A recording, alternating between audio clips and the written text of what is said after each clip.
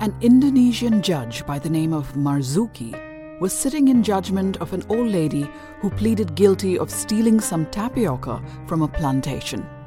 In her defense, she admitted to the judge that she was indeed guilty of the crime because she was poor and her son was sick while her grandchild was hungry. The plantation manager insisted that she be punished as a deterrent to others. The judge, going through the documents, then looked up and said to the old lady, "I'm sorry, but I cannot make any exception to the law, and you must be punished." The old lady was fined Rupiah 1 million, and if she could not pay the fine, then she would be jailed for 2.5 years as demanded by the law. She wept as she could not pay the fine.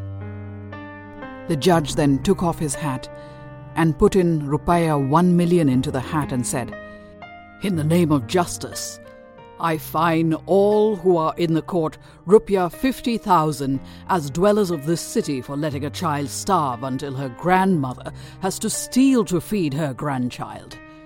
The registrar will now collect the fines from all present."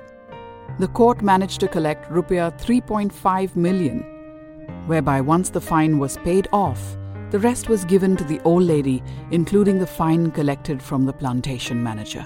In the words of Eleanor Roosevelt, justice cannot be for one side alone, but must be for both sides. So what have we learned from this story?